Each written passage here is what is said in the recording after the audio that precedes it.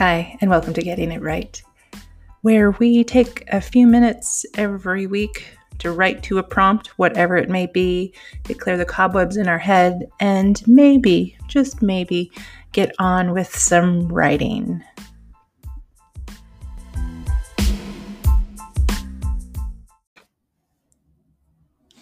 Welcome back. I hope you had a delicious day yesterday, because that's all Thanksgiving is for me, is about a bunch of food. And today's prompt, are you ready for it? I waited. For years and years, I waited for him. And when I finally thought I found him, he wasn't who I'd remembered. Oh, these are good. Where do I come up with these? I waited. For years and years, I waited for him. And when I finally thought I found him, he wasn't who I'd remembered. Oh, this is going to be a fun one. All right, timer's going. See you in 10 minutes.